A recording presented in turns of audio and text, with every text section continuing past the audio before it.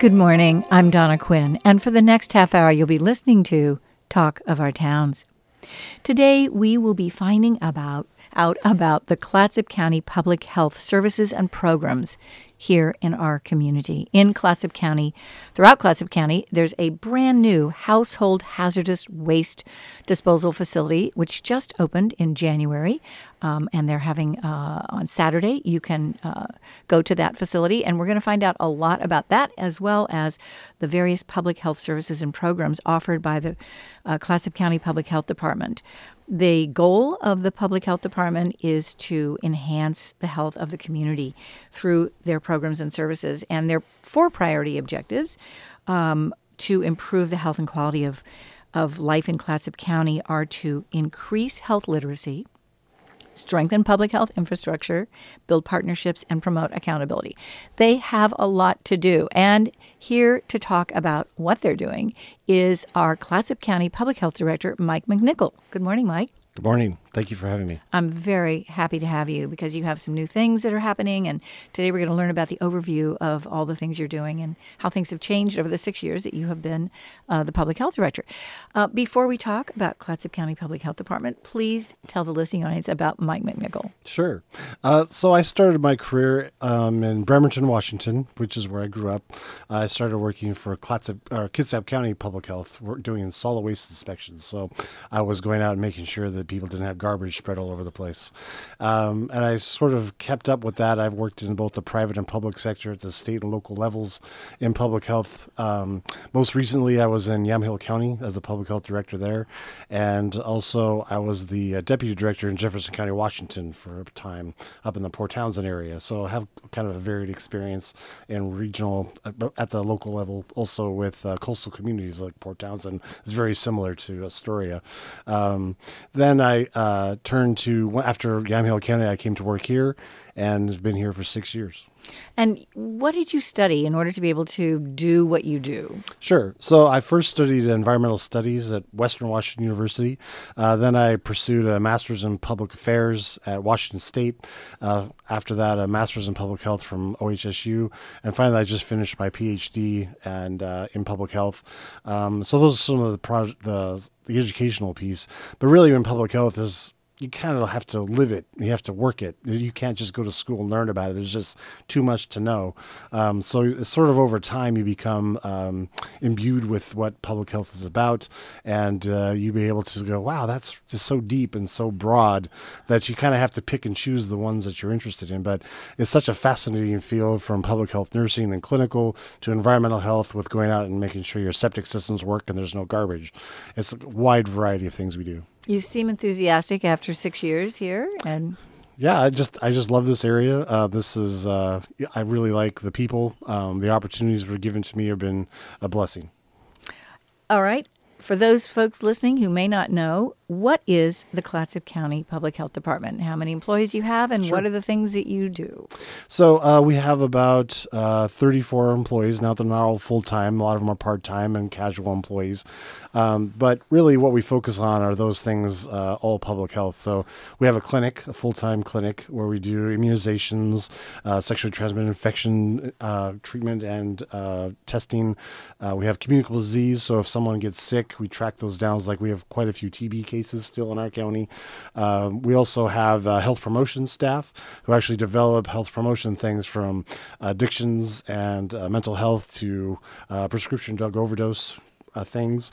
We also have an environmental health staff, the folks who go out and check the food, pool, and lodging in all the areas of Clatsop County to make sure when you go to a restaurant you're not going to get sick. That's one of our goals. We also check on the small drinking water systems, make sure that they're safe for people who use those systems. And then we have a strong harm reduction program now, and we do a syringe exchange in 3 different places every week, in Warrenton, Astoria, and Seaside, where we try to help those folks get into services for their addictions, as well as indirectly through our distribution of naloxone is saving lives. We've demonstrated over 100 lives saved so far. We also have a great WIC program, the women, infant, and children. We have 2 locations, one in Astoria, one in Seaside. So those who are eligible for WIC services can get those. And, we have, especially in the clinic side, we do in the next couple of weeks will be school exclusions for those who are getting the letters saying their kids need to be immunized. Now's the time. Okay, and on your website, you have there's a lot of services, a lot of programs that I think people may not be aware of. CHART, for example, is the Community Health Advocacy and Resource Team, and what is their mission? So the CHART group is about 60 members strong. It comes from all different sectors of the county, from the private to the public to the emergency management folks, to police, to the sheriffs, to the parks.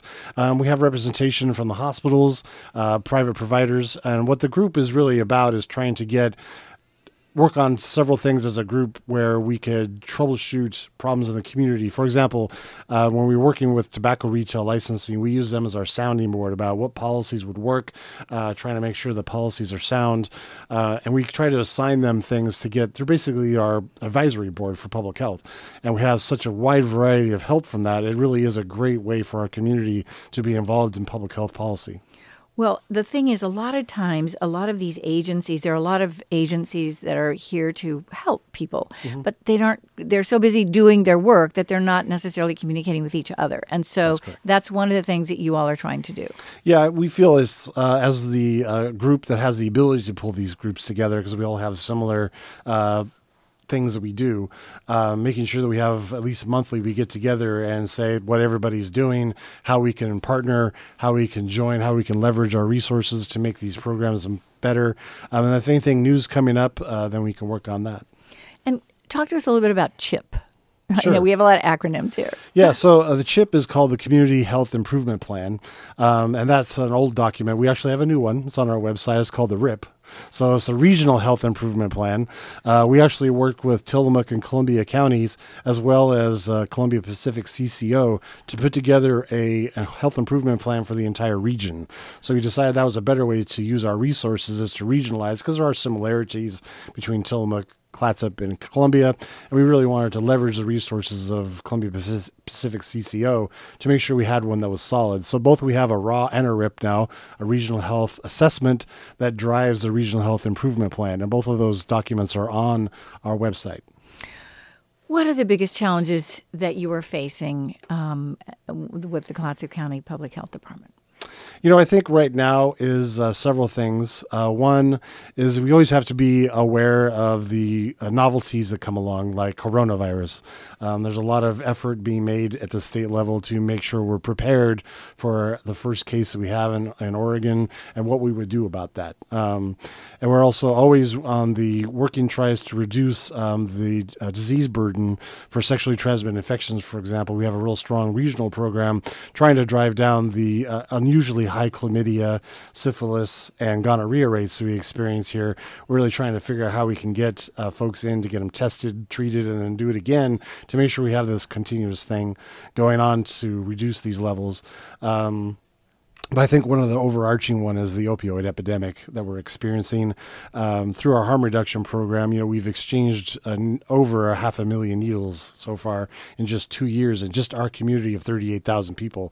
And we're not really not getting to the core of the problem, which is addiction at its level.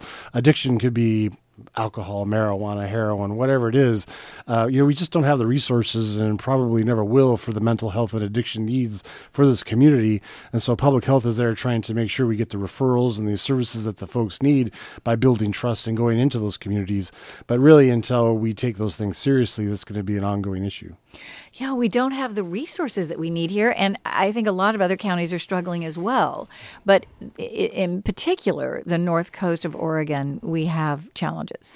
Yeah, and the problem with the opioid epidemic is that when you are addicted, then all the other things that come with it. You have mental health problems, you have family stresses, you have sexually transmitted infections, you have homelessness, you have social economic problems. So everything sort of nests together, and that's the issues. You can't just focus on the one thing. If we're really going to tackle it, we're going to have to look at it as a holistic problem. You can't just deal with one thing and then expect everything to fall into place. If you put all the resources in just opioid addiction, you're not dealing with a meth addiction, or you're not dealing with a cocaine addiction or the alcohol addiction. They're all addictions. So really, we're trying to figure out how we can partner better with Clatsop Behavioral Health and the mental health system to really try to bolster our effects and see if we can make a dent in this. And homelessness obviously has grown over the last many years. And how does that affect the public health department? So homelessness is a difficult one because we don't have a direct connection with homelessness, but we do offer services, especially like at the Homeless Connects event. We offer immunizations, and we also offer referrals to all kinds of things. Some of those folks need mental health. Some of them don't. And it's individual to individual, right? There could be a myriad reasons why someone's unemployed and homeless, and not necessarily just because they don't want to work. That's not probably what the real answer is. The answer is they have something going on in their lives that need to be addressed. So, and that's what we try to do, is try to match the resources to the individual, not looking at all the stigma and shame that goes along with homelessness. Well, we're living in a very difficult time in our country and in the world. And I think opioid addiction, that's kind of number one, it sounds like, on your list of things that you all have to work on. And it's not just like, oh, that person's on drugs, just that's a drug person. No, there are these realities like poverty and class and racism and social isolation and the past trauma, sexual issues, all kinds of social inequities that factor into this. Absolutely. So, Mike, what do you think can be done in terms of helping educate people and even the public who doesn't who is not having challenges with opioid addiction, but they want to try to understand opioid addiction? I mean, what is the research showing about that? Yeah, so the research is showing that, opioid addiction actually starts as something as innocuous as a dental visit. So in the past, when you would go to have dental pain, they would treat you and then they would give you a 60-day dose of opioids. A lot of those folks took it, and if you are an addicted personality or have a prevalence for having addiction, that was the starting point of their addiction with opioids. And once that prescription runs out, if you're still addicted to that substance, you're going to move to heroin, which is less expensive and yet still meets that need. So a lot of the folks that are opioid addicted started out with something just completely innocuous as a visit to the doctor. So pain, right? And it could be either real pain or even just mental pain, right? Yes. You can have pain of the spirit, pain of the mentally, pain of the body. So we have to realize that these pains a lot of these folks are self-medicating for a reason. They're experiencing pain, whether real or not. It's real to them. So we have to get beyond the shame and stigma that's placed upon these folks and try to get them the resources they need so they can get into rehab. We've had people come back in our harm reduction program. We've had some successes where people come back and actually thank us for saving their lives. Basically, they've gone into rehab. They're off the drugs. They're trying to make something new with their lives. And we've had about 40 people through that program. Now, we know that's not always a permanent thing. It takes 7 to 9 times for someone who is addicted to actually break that habit. But we got to start somewhere. That's true, indeed. If you've just tuned in, you're listening to Talk of Our Towns, and my guest today is Mike McNickle. He is the Public Health Director for Clatsop County Public Health Department. And we're talking about programs, one of the big challenges, opioid addiction. And let's talk about something new that you were doing, which has to do with tobacco. Yeah, so as we know, the Oregon coast has also another thing that we shouldn't be too proud of, is we have one of the highest tobacco use rates among adults. State average is about 18% of the adult population smokes, and Clatsop County is 24%. So plus with the vaping issues that come up, the vaping epidemic, another epidemic, the vaping epidemic, Big Tobacco's goal with that was to attract kids to learn how to smoke. So what we did to try to stop this is we developed a tobacco retail licensing ordinance that we passed at the county level that would make it so that all the retailers in Clatsop County would have to have a license. And that license allows public health inspectors to go in and make sure these retailers are following all the rules of Tobacco 21, which is a state law saying you cannot sell to people under the age of 21. No one's doing those inspections at the state level or the federal level, despite the fact that it's now a federal law. So that's where public health, again, steps into the void, is where the unfunded mandate is to go and try to make sure that we're keeping the cigarettes out of kids' hand. So that's why we decided we needed to pursue this at the county level. Well, cigarette smoking is one of the toughest addictions to break, I think. And we're talking about cigarettes as opposed to chewing tobacco, or, I mean, is that even Yeah, popular so anymore? tobacco should not be used by anybody under the age of 21. So tobacco use should not be sold to anyone under the age of 21, including smokeless or chewing tobacco, as we call it.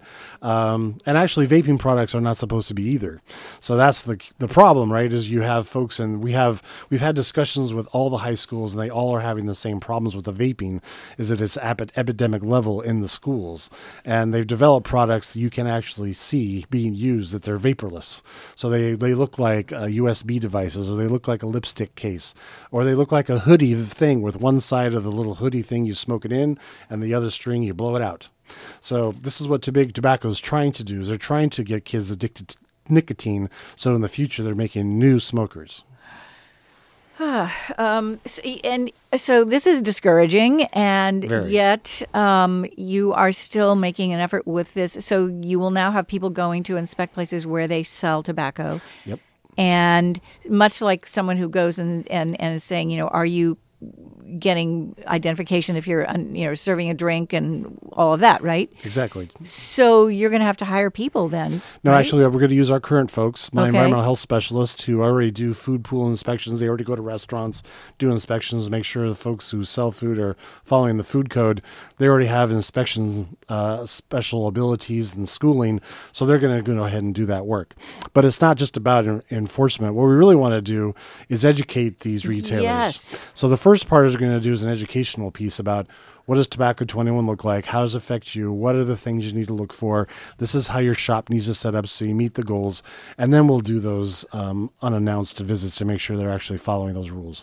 Well, how do we educate kids in the schools about opioids and tobacco and things that are causing the huge social problems of our day? Yeah, so that's going to be, it's a partnership between us and the schools. We've had communication with all the superintendents of the schools. We go to their meetings, and they actually asked us for some help on the vaping issue. We gave them some policy directives and some things they can do.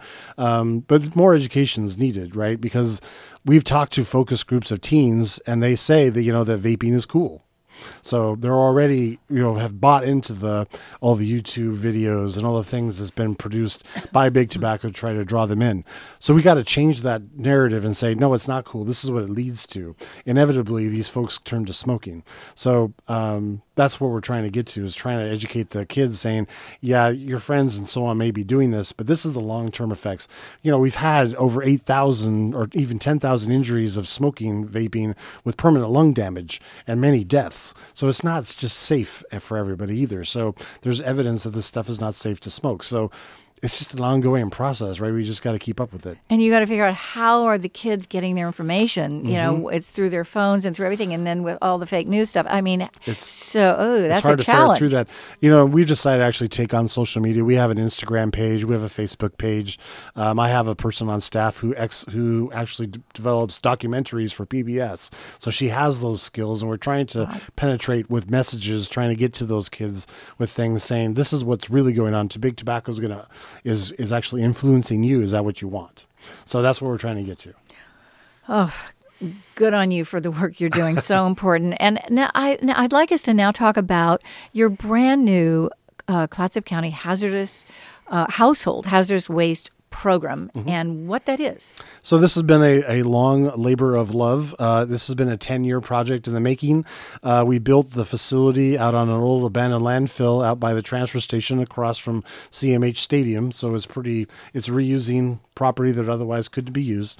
The facility is designed to collect and store and then transport household hazardous waste, which includes things like old paint thinner, used oil, used antifreeze, fluorescent bulbs, batteries, propane tanks, just a long list of things that we do take. And what we're trying to do is get those materials out of the usual waste stream instead of going to this transfer station to a landfill where all those chemicals will then drain into the neighboring water table. This actually gets them out of that stream, and they actually recycle them and reuse the products, like the little batteries. They turn them apart, they take out the stuff they can use, and then reuse them.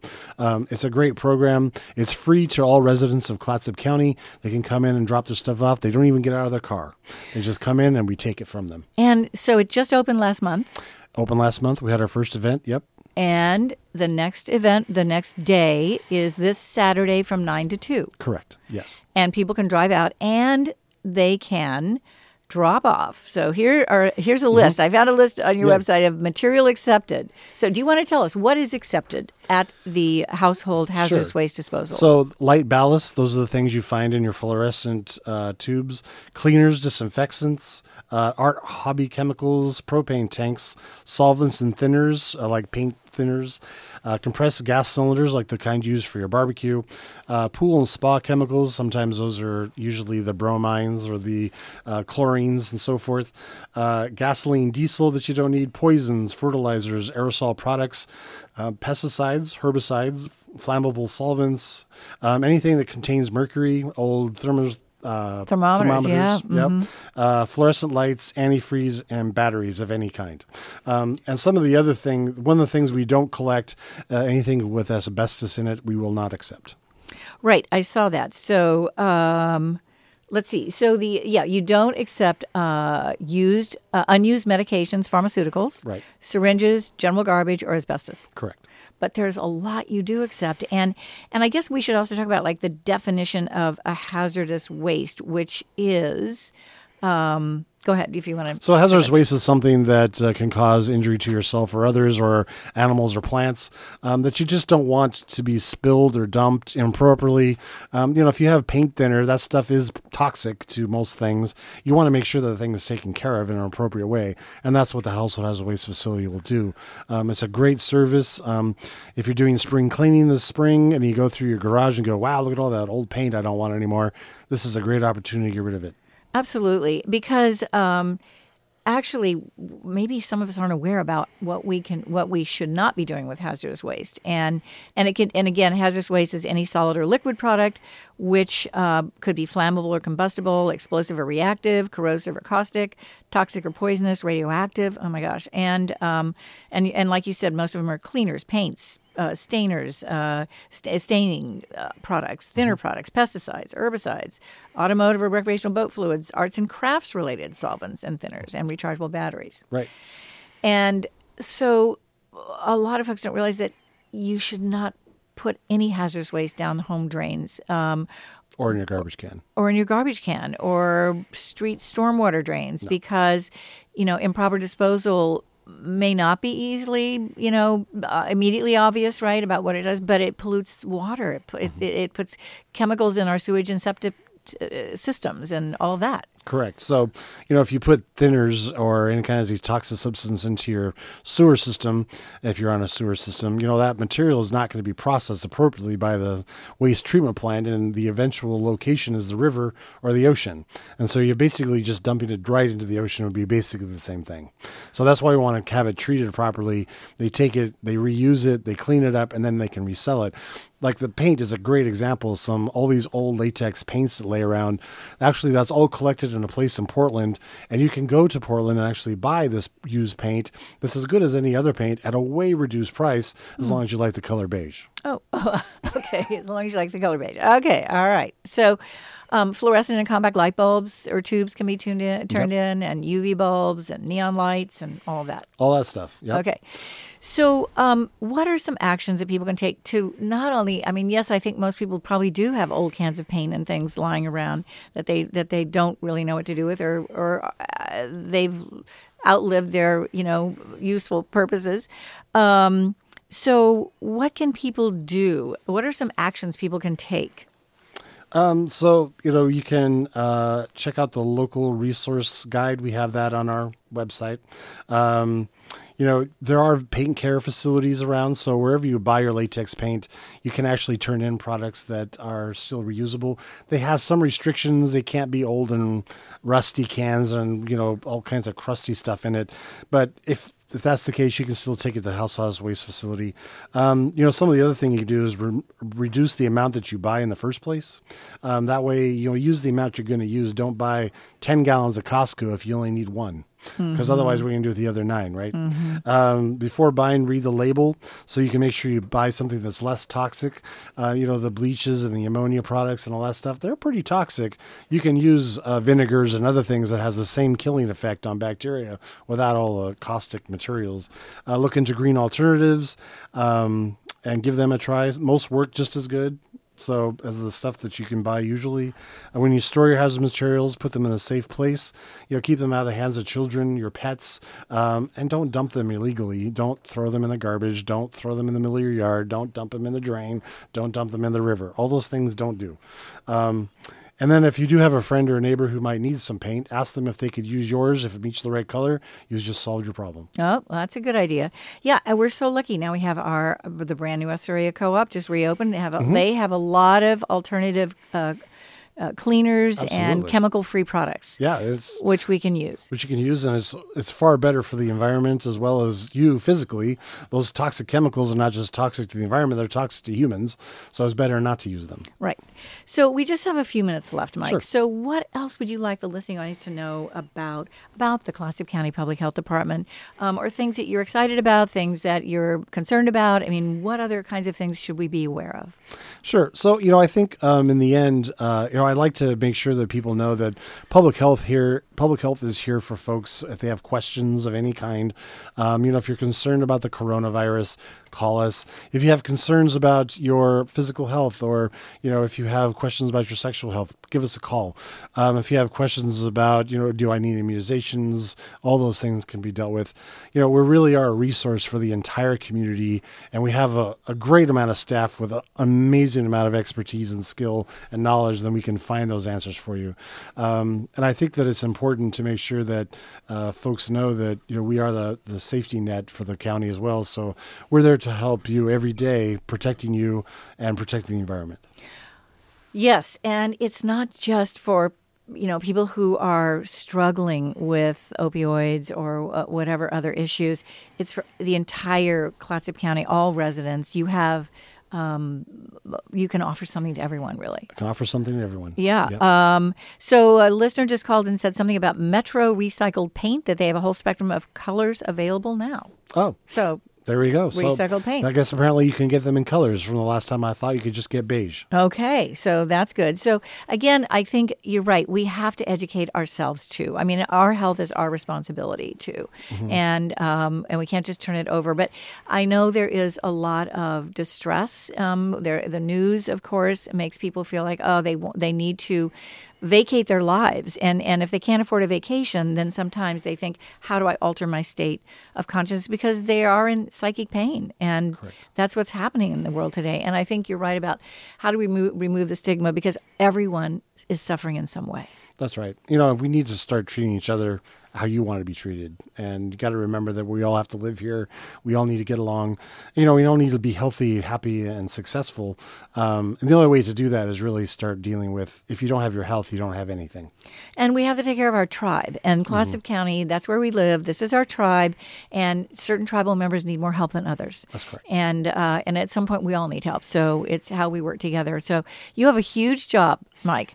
And thank heaven you have the enthusiasm and the passion and the desire to do what you're doing. So thank you for making such a positive difference for everyone here. And I really want to make sure that my staff gets the credit there's due, because I have probably the best staff that you'll see in the state of Oregon, if not anywhere, who can make this happen. Yes, and largely unrecognized. I mean, Absolutely. You're doing this very powerful, important work for public health, for Clatsop County. And so please, yes, kudos to the staff of the Clatsop County Public Health Department. Absolutely. Thank you so much, Well, Mike. thank you for having me. Absolutely. I want to thank all of you who listened to Talk of Our Towns, and my gratitude to Dylan Hausershock, the amazing Dylan Hausershock, who is not only an engineer, but just a very fine human being and a wonderful young person in this community. He's making grimaces and lots of terrible faces. And I also want to express my gratitude to local talented banjo instructor Michael Brunn for his original theme music for this program. Until next week, find a moment for yourself. In fact, let's take that moment right now, and let's all take a very deep breath.